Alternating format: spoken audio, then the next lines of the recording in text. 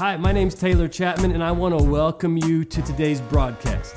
Let's actually jump right on in there, and let's see what God has in store for you with today's message. In the interdimensional storehouse, it is taking something in the natural, allowing for something supernatural to happen with it, and then in the natural, something significant takes place. Go with me in your Bibles, in your phones, however, to the book of John, the Gospel of John, fourth book of the New Testament, chapter 2. The reference will be on the screen, so if you forget. And we're going to read, Devin, 11 verses, but I'm going to cut you off every few verses. If you wouldn't mind, every 2 verses, tell me what verse you're on so I know where to cut you off. Yeah, go ahead. Is everybody there? John chapter 2, verse 1. On the third day, a wedding took place at Cana in Galilee. Jesus' mother was there, and Jesus and his disciples had also been invited to the wedding. Verse 3, when the wine was gone, Jesus' mother said to him, "They have no more wine." "Woman, why do you involve me?" Jesus replied. That right there gets you in trouble if you're his son, right? If I went to my mom and said, "Woman," and she would slap me upside the back of my head, and I'd say, "Sorry, Mom," and whatever your wish is my command. Sorry, that wasn't where I meant to cut you off. I just now thought about that. My mom's never slapped me more than I could handle. Sorry, verse 4. Okay. Verse 4. Let's keep going, please. "Woman, why do you involve me?" Jesus replied. "My hour has not yet come." Verse 5. His mother said to the servants, "Do whatever he tells you to do." Stop right there. I want to challenge your thoughts on what we just read. We've read this story in the totality, and we understand that Jesus turned the water into wine, but that is not what Mary asked Jesus to do. Mary said, "Do whatever he tells you." That means, you got to follow me on this, that Jesus was someone Mary trusted who could solve problems. When something wasn't working, she would just ask her son to fix it. Any moms out there, or dads for that matter, you call your children because there's something on your iPad you can't figure out.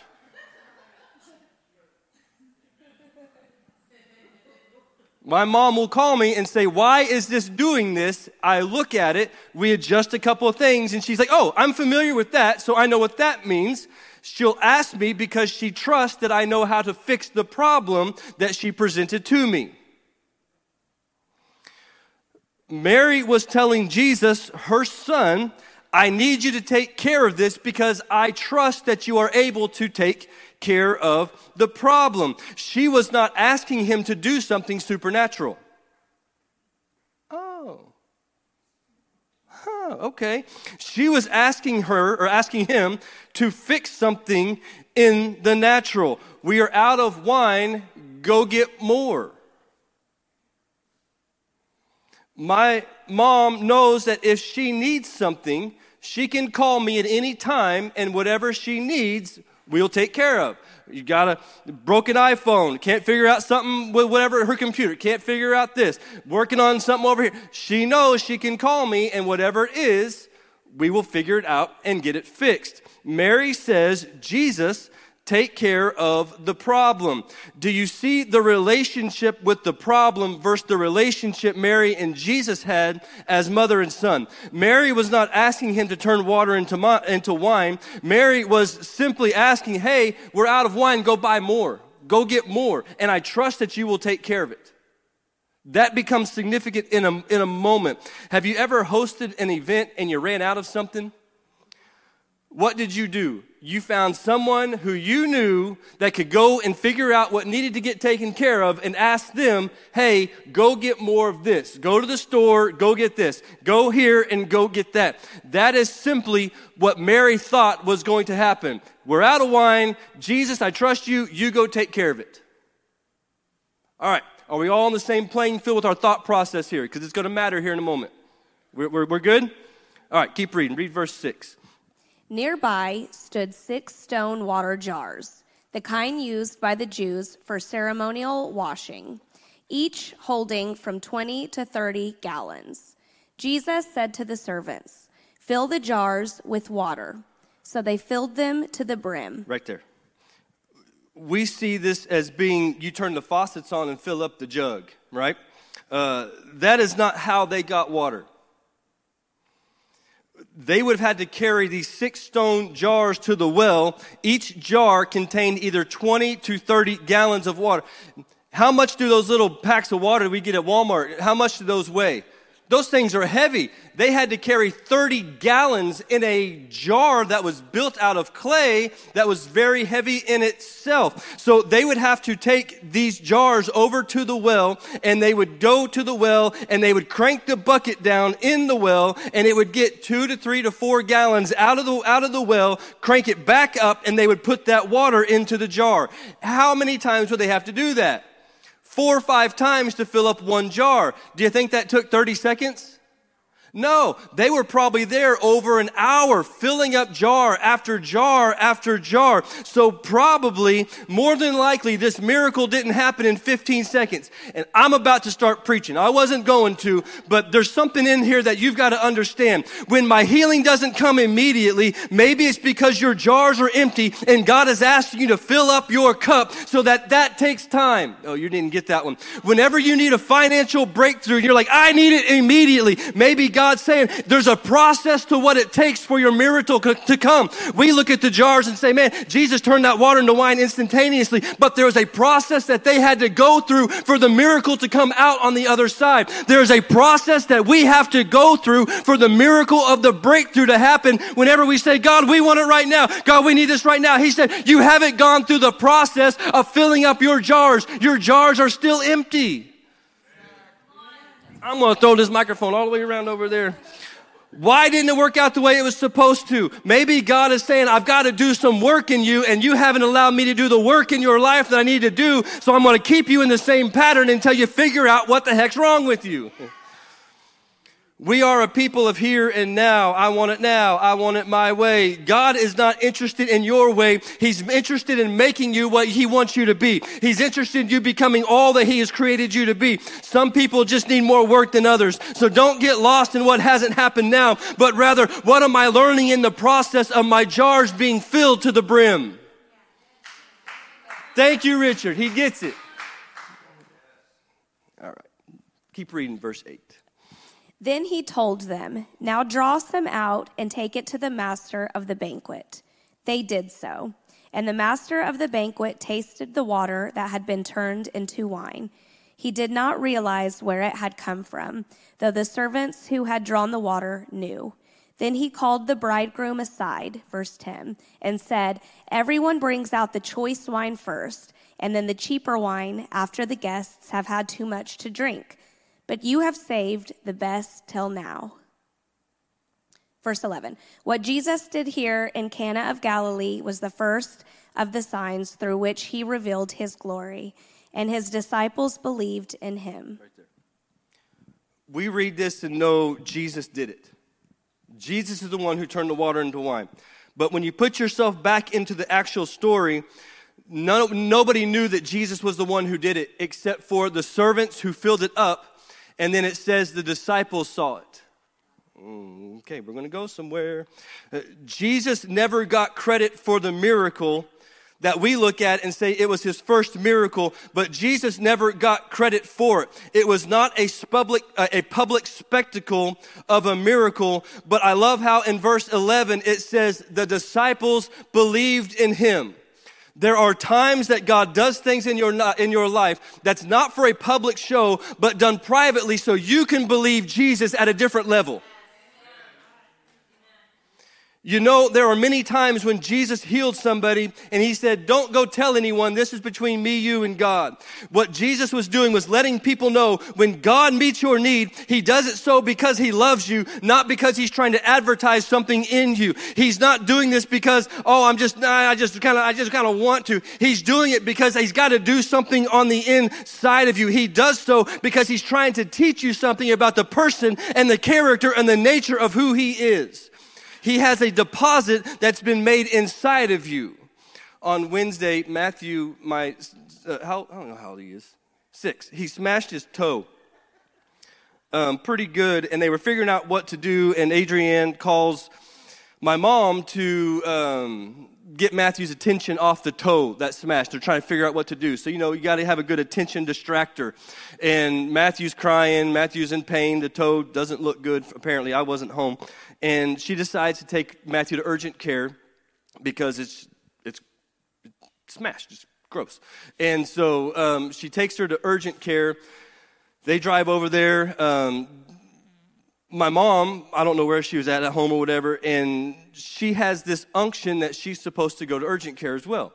Well, she didn't tell Adrienne that she was going to go to urgent care. But they show up to urgent care. Matthew goes in, Abigail goes in, Adrienne goes in. And while Matthew is in there, he's saying, I want Lenny here. That's my mom. I want Lenny here. And Adrienne's like, well, she would love to be here, but it's going to take her so long to get over here. She'll never make it in time. By the time we get back to the doctor, it just won't work out. And Matthew has enough Chapman blood in him that whatever we want, we get. And if someone tells us no, that's just an opportunity for you to be wrong and me to figure out how to make it a yes. That's just how we're wired. Don't get mad at me. Don't hate the game. Don't hate the player. It's just how we're wired. We make things happen. That's just what we do. And Matthew looked at his mom and said, I want Lenny here. And so she was like, well, we'll call Lenny and she'll have to tell you that she can't come because I'm not going to be the one to tell you anymore because you're irate child who's screaming and crying and we can't console you. And so Adrienne calls mom on the phone and mom says, I don't remember the whole conversation. I'm going to paraphrase it from what I remember Adrienne telling me. Matthew's here at urgent care. He wants you to be here. Is there any way you can come? And mom is like, yeah, I'm in the parking lot. Have you seen the movie Mrs. Doubtfire? Help is on the way. Like that was my mom like coming inside. She was flying high because Matthew needed her Lenny. And God responded to Matthew's request by Lenny being where she needed to be because Adrienne couldn't console her, I couldn't console her, Abigail couldn't console her. The one she wanted was Lenny. So what happens is I'm going somewhere with this, whenever you learn how to operate inside of the interdimensional storehouse, there is a blessing that will come that will meet the desires of your heart if you need it or not. To Matthew, the miracle was not that his toe was falling off, his toenail was falling off. It was that his Lenny was in the parking lot whenever he needed her. Whenever you are sowing seed into the interdimensional storehouse, God begins to allow a blessing to flow out, not in what you think you need, but in what God knows you're going to need. Matthew didn't need any money. Matthew needed her Lenny, and God said, I will respond to your request because what I didn't tell you was last week, he said, I'll just say it. We were at the grocery store and he saw some chocolate on the wall and he said, can I buy that for Papa? And I said, of course, we'll get it for Papa. So we bought it. We go to the house and he said, how much was that chocolate? And I said, it's $9. And he was like, $9? I thought it said $4. I said, no, you got the good stuff. That was the little bag. You got the bigger bag. And he was like, okay, he's worth it. And then he leaves. I didn't know what that meant. He leaves and he comes back and he hands me two $5 bills. And I said, what's this? And he's like, Papa's worth it. I want to buy this for him. I said, dude, I don't want your money. But yeah, give me your money. Because I'm teaching him. Whenever you give, you're storing up treasure in the storehouse. He sewed up that treasure in the storehouse that week, and the blessing immediately came within 3 days later when Lenny was meeting him at urgent care saying, the desire of my heart is now met. There are things that happen in your life that God allows because it is beneficial for us to believe in Him at different capacities. It didn't matter to me that Lenny was there, but to Matthew, it meant the world. He now has a new level of trust in God because he said that, because I use this as an example. Look, Matthew, you gave to your Papa, and look what Lenny did. Look what God did. He showed, and he said, Lenny showed up for me. That was a miracle from God. Exactly. He operated out of the interdimensional storehouse at 6 years old. The disciples saw the miracle of turning the water into wine, and it helped cement their belief in who Jesus was before his public ministry even began. The very first miracle of Jesus was in accordance to the interdimensional storehouse. In this story about the wedding, Jesus is showing us from the very beginning, you take something in the natural, the Lord touches it, he provides greater provision than what was presented to him. I don't think you understood it, so I'm going to say it again for the guy in the back who's not paying attention. I'm not using you. I'm not saying dad. I'm just using that. Okay. Jesus is showing us that whenever you give something in the natural, he takes whatever you give him in the natural, he puts his hand upon it, and he returns it with his provision, not what you gave in the natural. Therefore, the interdimensional storehouse has to be how we function on this earth, because we need more of God than anything else. And if we don't continue to sow seed into the interdimensional storehouse, we will not reap the harvest that we need to receive. Let me give you a side note bonus for all you people that just love me and want to, I'm just going to say it this way. Will you turn to Romans 14:13 real quick, and then to Ephesians 5:18. Romans 14:13. Terrence, you know where that's at? It's in the New Testament, brother.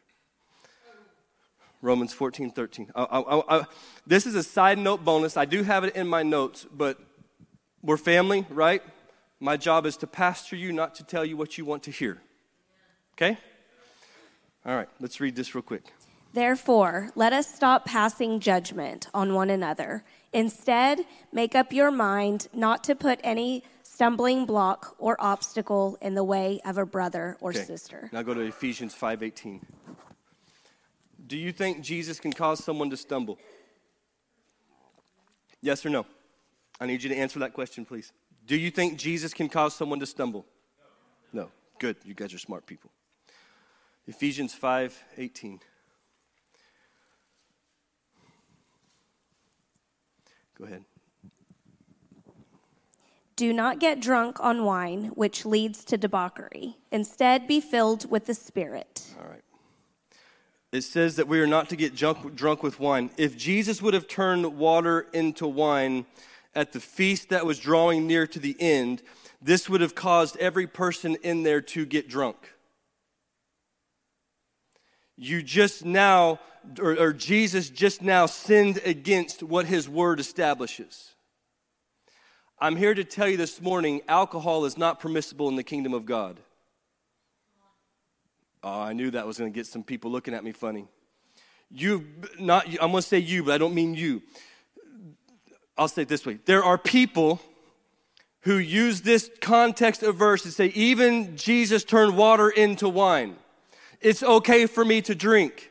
If Jesus would have turned this water into wine, he would have caused every single person at the wedding to get drunk. Therefore, his word now means nothing, because his word was you cannot get drunk, and now he's getting people drunk. That goes against the character and the nature of who he is. Okay? I'm going to take you somewhere on this. There is a guy by the name of Perry Stone.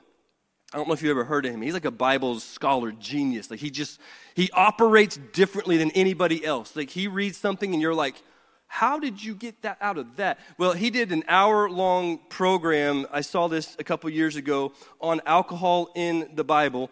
And he came to a conclusion. He said, every word of alcohol, wine, or another phrase is strong drink, any of those words, I can 100% categorically deny that it is talking about the alcohol that we have today. He said, in most occasions, the wine is the fruit of the vine, which would be grape juice or something similar. What he comes to the conclusion that says that the alcohol level content, that you would have to drink gallons and gallons and gallons and gallons and gallons to get to the point where alcohol content is today. So if you think you can use the Bible to say, Jesus turned water into wine as acceptable for me to drink, I just debunked your myth and it has been busted, and now I'm not your Holy Spirit. But I am here to present the truth. So it doesn't really matter if you have your emotions aside, say, well, it's fun, it's something I like. I'm here for the kingdom of God. Nothing else matters to me. So that's a side note bonus for just coming to church today. That Jesus didn't turn water into the wine that we know. He turned it into grape juice that was very pure, that was very fine, that was very good tasting. And the miracle happened because of the interdimensional storehouse.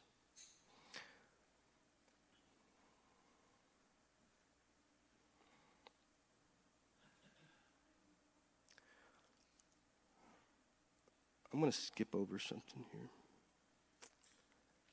I've got Luke 9. We won't turn there. It's the feeding of the 5,000. I don't want to go. I'm going to skip that. I don't have time. Acts 20, verse 35. We're getting back to our subject now. I'll read this one. You don't have to. Go to John 7:37. Acts 20:35. It's more blessed to give than to receive. The people who have something and can give it to meet needs are more blessed than those who need to receive and don't know where things are coming from. Does that make sense? When you are a giver, you enable the interdimensional storehouse to function where you live out of a place of assurance because you know what God has done for you and there's no one who can take that away from you. When the disciples saw Jesus turn the water into wine, it cemented what they knew about what was to come about Jesus. Whenever you see God's hand upon your life, you've got to remember those times because it cements how you think, what you say, how you operate. It cements your belief in who Jesus is. There is not a single person in this room that can tell me that tithing does not work. I don't care about your experience. I don't care about your past of what you have with it. I can tell you from the side of being a tither, in and in and in. Not because I gave it 1 month and didn't. No, I stayed fluid, consistently gave. I can tell you from this side of it, you cannot tell me anything different that God's blessing will be upon your life. Okay? You just can't. No one can tell me that I'm not married to Adrienne. Why? 15 years of revelation. 15 years of being with her. 15 years of standing up in front of my dad getting married. I know that I'm married to Adrienne. You can't tell me different. I know tithing works not because of your experience. I'm not married to Adrienne because of your experience. I am married because of my experience. My experience with tithing is it works. I have been here 2 years and we have never talked about money. In this series, we really didn't even talk about tithing to the church. We are today for the first time. And if you're here for the first time, thank you so much for being here. This is the last time you're going to hear this from me for a while. But the other side of it is I want you to walk in the same level of blessing that I walk in, so I don't apologize for allowing you to put yourself in a position to have the greater goodness of financial provision on your life. If I showed you our bank books, you would say God's been good to you. And it's because I'm a tither. It's because whenever I didn't feel like it, you know what I did? I tithed anyway. Whenever I felt like I was supposed to give something, even when I didn't feel like I was supposed to, I gave it anyway. And I keep opening up windows of heaven, a blessing over our life, and it seems to keep working out. But the moment you quit tithing, it almost seems like things begin to go wrong that wouldn't have gone wrong before. My car got a flat tire. My wife did something, and something, I don't want to blame her for something she didn't do, but something happens, and oh my goodness. I have noticed that whenever you're tithing, whenever you're giving, it allows you to operate at a level that things that used to take you down can no longer take you down. That things that may have happened before, this would have happened or that would have happened, does not happen anymore. Why? Because you're now functioning in the interdimensional storehouse, and God's return of blessing is different than our return of blessing. Things just work out. Call it favor, call it whatever you want. I call it obedience. I have learned over the times that whenever I have acted even more out of obedience, there came about supernatural provision. All right. Let me give you another example of the interdimensional storehouse. John 7:37 and 38. John chapter 7, verse 37 and 38. On the last and greatest day of the festival, Jesus stood and said in a loud voice, "Let anyone who is thirsty come to me and drink. Whoever believes in me, as Scripture has said, rivers of living water will flow from within them." Read the last part, rivers. The rivers of living water will flow from within them. Here is a great example of what happens in the interdimensional storehouse. You drink a little, and a river flows out. You drink, and I'm not talking alcohol. All right, we're past that, all right? You drink a little. You drink the goodness of God a little, and a river flows out. What happens? You drink something in the natural, God takes it in the supernatural and blesses it, and out comes rivers. You don't drink rivers. You drink sips. You drink little bits. And as long as you keep drinking, rivers will keep flowing. But the moment you stop drinking, the river's going to stop flowing. So it begins to work in your marriage, in your home, in your business, in your tithing, in your office, in your everything that you do.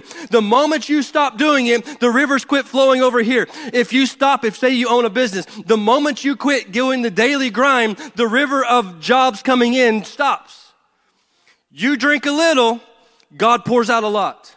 The interdimensional storehouse, you do a little, God does a lot. If you can understand what that principle does, you will no longer look at your money, you will no longer look at your time, you'll no longer look at anything the same way because you do a little and God does a lot. If you don't do a little, God can't do anything. Okay, all right. We want the interdimensional storehouse to be in full operation, but we're not willing to make the deposits to receive the river of blessing that flows from it. You have to choose to make the deposits in order to receive your provision. Does that make sense? Okay. I'm going to change directions a little bit. This is week 5 of this series. This is a long series, huh? My goodness. It's been good though, huh? Yeah. Last week, 6 people, and Mom told me a while ago that she heard a couple more that I didn't hear. 6 people last week who were here. This week, financial things happened. Job promotions, title changes, hour changes in work schedules, whatever they were. Deals that weren't supposed to come through, came through. Just this week. God is good. Just this week. So whenever, I'm not talking on you all to like, oh, you guys need to do it. No, I'm telling you something that returns blessing. That you give a little, God gives a lot. And so you have to live this way. But over the last 4 weeks, I've had several people ask me questions. And this series could easily go another, 6.5 years. I mean, there's so much here that we could go on. But my ADD kicked in. I'm done. I'm tired. I got to change my mind going a little bit. So some questions that were asked to me, and I want to answer some questions. This is kind of like a Q&A without the Q, okay? So I got that. That was funny. All right. I'm going to ask some questions, but then I'm going to answer them real quick, and then we're going to get out almost on time. What's the difference between tithes and offerings? Tithe means a tenth. The Bible says that you are to give a tenth to your local storehouse. Let's say, easy math, you make $10,000 a month. What's a tenth? $1,000. What happens whenever you say, well, I didn't give a tithe to the church. I gave $500 to this organization who feeds hungry children. I gave $500 to this organization. Did you tithe? What did you do? There you go. You gave an offering. A tithe is 10% of your income to the local church, not somewhere else, online, somewhere, things, or whatever. I've heard people say, well, I tithe to this ministry. No, you didn't.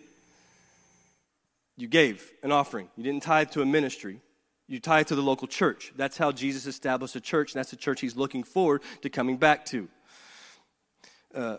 Our tithe is a tenth off the top. The next question was, well, is it gross or net? If you don't know the difference, gross is the full amount that comes in. Net is what comes in after taxes and fees and retirement, all that stuff comes out. Categorically, I can prove, we don't have the time, it comes off the gross. It comes off the top. Why? There is a law that God has put into place called first fruits. If you want to, see, this is part of that series. We could just keep on going. The first fruit is what gets blessed. There's a goat and there's a lamb. I don't want to get into the whole thing, but a lamb is clean, a goat is unclean. Whenever you had animals, you would give a tenth, a tithe, a tenth, and if you had a goat, that means you had to sacrifice a lamb that was clean to wipe away the redemption of the goat that was bad. So in order for the first to be blessed, I said that a little bit differently. I should have said that part first. If you had a goat born, and it's the first goat that's born of the mother. A goat was unclean. So in order to have a sacrifice of that goat, you can't sacrifice something that's unclean. So you'd have to take a lamb that was clean, sacrifice that, and then that would redeem the goat, and the goat now becomes clean, and you could sacrifice the goat. Old Testament weird stuff, but that's how they would do all that stuff. And it's an amazing picture of our salvation. Just now thought of that. You were born unclean as a goat. Someone had to pay the price to redeem you, to cleanse you through Jesus. God, man, wow, that's really, I got to write that one down. I'm going to come back to that. There's something on that one. Another question. I heard that Old Testament, or the tithing was Old Testament law and not New Testament grace. And so I don't have to tithe because of the New Testament. Well, partially right. You were right in the fact that tithing started in the Old Testament, but everything after that you're wrong. Tithing actually predates the Mosaic law. So people say, well, tithing is the law. Jesus came to fulfill the law, so we no longer abide by what those Old Testament principles were. No, tithing predates Moses and that law, and it was actually from Abraham, and we are the seeds of who? So we do what Abraham did to have what Abraham had, and he said, give a tenth of all your increase to your local storehouse. So debunks that just a little bit. And if you want to say, well, where does it say in the New Testament? Look at Hebrews 7, where we're not going to go there. It actually comes back in Paul actually says, give everything. If you guys want to use that as the law, what's the New Testament say about giving? Then you give everything. Whatever the need of the local church has. Let's say we need a new building. It's $1 million. We can't leave here till next week. We need $1 million. You all go sell your houses. You all go sell whatever. And then you come back and give the church $1 million. Because the gospel being spread is more important than you having a house. That's the philosophy of the New Testament. I'm not asking you to do that. I am asking you to, in the totality of this series, look at your income and see how you can honor God with what God has given to you. My family, I said it a while ago, is a walking testimony of becoming or being a family who tithes. My wife and I are very blessed. We're very thankful for it. My parents were very blessed. My brother and his wife, tithers, very blessed. It works. It works. I'm not trying to talk you into tithing. I don't need your money. God does, though. Not because he needs your money, it's because he needs your heart. Where your treasure is, there your heart is. He doesn't care about your money. He's got streets of gold. My mom called me the other day, and she was saying something that she really liked, and I was like, that's great. That's awesome, but God's streets are gold. I don't think he cares how nice this is. He needs your heart. And where your treasure is, there your heart is. So, all right. Fourth question. Richard, if I have debt, am I to tithe? I am a Dave Ramsey. Anybody know Dave Ramsey? Yeah, I'm a Dave Ramsey certified coach. Went through the whole training, did all that stuff, and I thought it would be so much fun. And I realized I hate doing all that stuff, so I never did it again. But he's got some really great things that he teaches, and he answers this question better than I can. So this is a 4-minute clip answering the question, if I have debt, do I tithe? And you hear that sound? Someone busted our computer this week while we were not here, and we didn't find out about it till too late. So we'll get that fixed next week. I apologize. Nicole is in California. Currently, we're putting about $2,000 a month towards debt. If we start tithing, that cuts down what we could put towards debt to about half. What do you suggest we do? Well, the people that ask about tithing is a tenth of your income. The word tithe in the Hebrew literally means tenth. Are typically evangelical Christians or Orthodox Jewish. And those are the two groups that tithe according to the teachings of their book, our book, the Bible. And so I'm an evangelical Christian, so I tithe. I give a tenth of my income to my local church. And kind of wish she was at our church. That's what she's asking about. So where would you put that in order of priority? Well, number one, we start with the idea that God doesn't need your money. For that matter, the church doesn't need your money. So why does God teach us to give a tenth of our income? Because it's good for us to learn how to be givers. And generous people are just much more attractive than selfish people. And so your baseline starting point for your generosity, for those of us that have a faith walk like that, is a tithe, a tenth of our income. And so that would lead us to believe not to make God love us more, because he loves us anyway. It's not performance-based Christianity. And it's not a thing, some kind of toxic thing or something like that, where you think God's going to give you money because you gave him money or some kind of that not that garbage. But it is simply, I am learning to be generous because generous people have a better life. That's really what God's telling you to do. And so he's not going to be mad at you whichever way you do this, Nicole. I feel confident that Scripture teaches us to give our tithe off the top before we do anything else. And then we just work out our plan after that, which would lead me, in your case, to lower the amount that's going towards the debt and increase your income to a full tithe. But we're not doing that out of performance-based. We're not doing it out of a guilt trip. We're certainly not doing it because Dave Ramsey said to do it. That doesn't make any sense at all. But you're doing it out of the understanding that your Heavenly Father is crazy about you. And he says, hey, kid, when he's looking at me. Hey, kid, when he's looking at you. You're my son, you're my daughter. Here's the best way to live. And if you believe all those things about him, then you would do what he says to do, because he's a great father. And so based on all of that, I tithe before I do anything else. And that would be my suggestion and the reasoning behind my suggestion, which is actually way more important than the actual suggestion. Now, here's the other thing I've discovered in 30 years of working on these budgets with people, including my own, is that there's never a zero-sum game. Meaning it's never as simple as, I can put $2,000 a month towards debt. If I tithe, I can put $1,000 a month towards debt. That's acting like there's only one variable in this budget.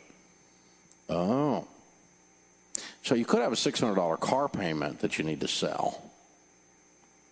You could be not working much and you've got some overtime available to you that you need to pick up. You could still have eating out in your budget to the tune of $500 or $600 a month. I don't know what all's in your budget, but I do know that these aren't the only two variables in your budget that you can adjust. And so I'm going to start with the premise that my Heavenly Father loves me. He says for me to give because it's the best way for me to live. And as an evangelical Christian, I'm going to follow that teaching for those reasons, because it's going to turn out best for me because of the instruction and the source of the instruction. And then I'm going to work on all the other variables. And I really want you to get intense about getting out of debt. So it's not a zero-sum game. There's other stuff in your budget you can mess with here, the income side of the equation, the outgo side of the equation. And for those of us that call ourselves Christian, especially evangelicals, the teaching is very clear.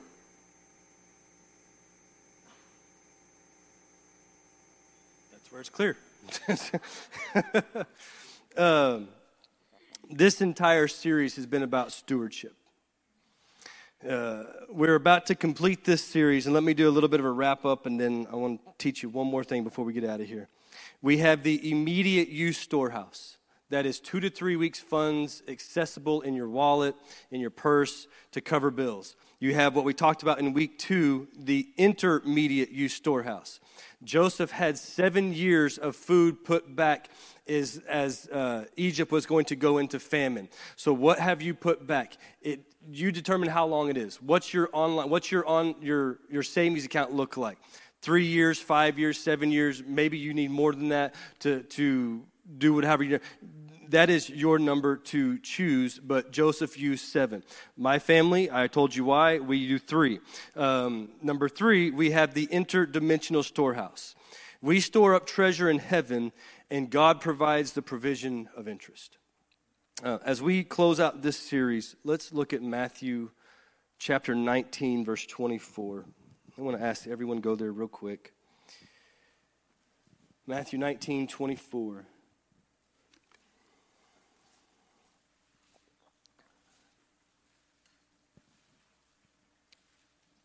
Matthew 19:24. Go for it. Again, I tell you, it is easier for a camel to go through the eye of a needle than for someone who is rich to enter the kingdom of God. All right, let me clarify this verse.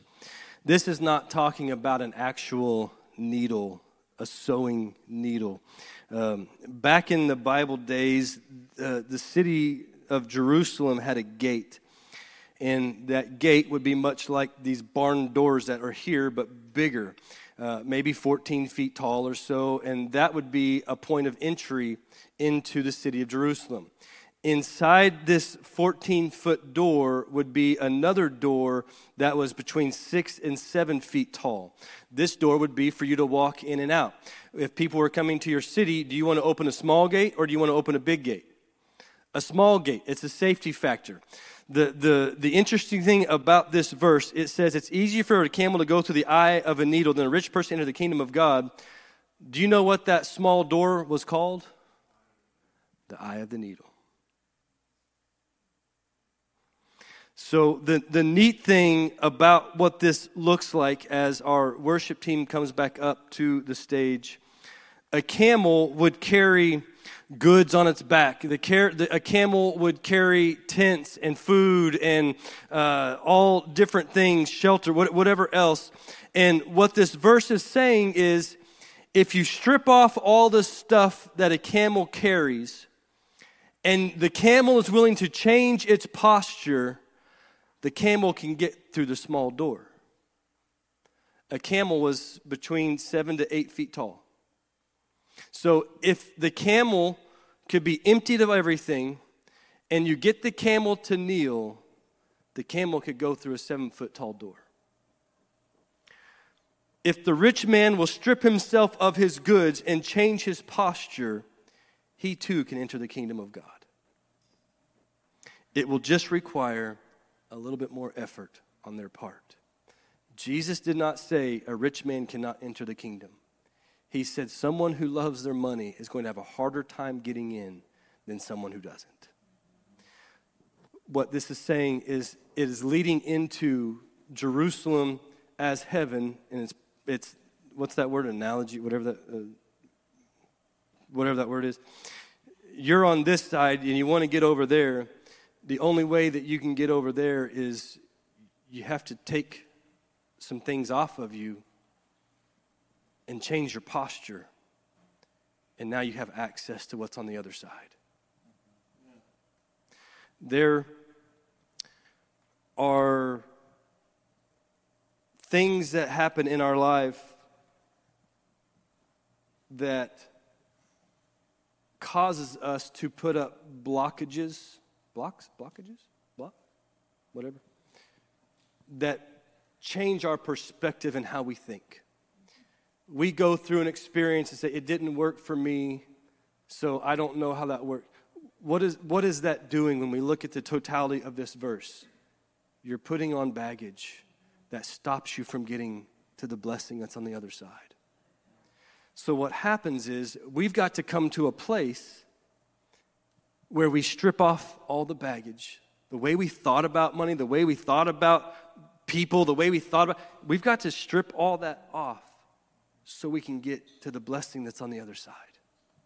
Thank you for tuning in today. The most important decision you can make is making Jesus the Lord of your life. The Bible says that because we are born into sin, there needs to be a blood sacrifice to redeem us from the curse that sin brought us into when we were all born. God wanted to give you the opportunity to live in eternity with Him, so He sent His Son Jesus to die on the cross to be that blood sacrifice for you and I. You can choose to make Jesus the Lord of your life and choose heaven, or you can choose to make this sinful world we live in your standard of living and make hell the only option. If you want to make Jesus the Lord of your life, we want to give you that opportunity right now. All you have to do is repeat these words after me. Say this: Lord Jesus, I am a sinner in need of a Savior. I confess my sins and I repent of those sins. I ask you to be the Lord of my life. Fill me with your Holy Spirit. Make me a fully devoted disciple. If you just prayed that prayer, then you are saved. Congratulations on making that life-changing decision. Now is the next step. You need to start reading your Bible and get into a good Bible-believing church. You will find other people who've made the same decision that you just did, and you will help each other grow to become all that God has called you to be.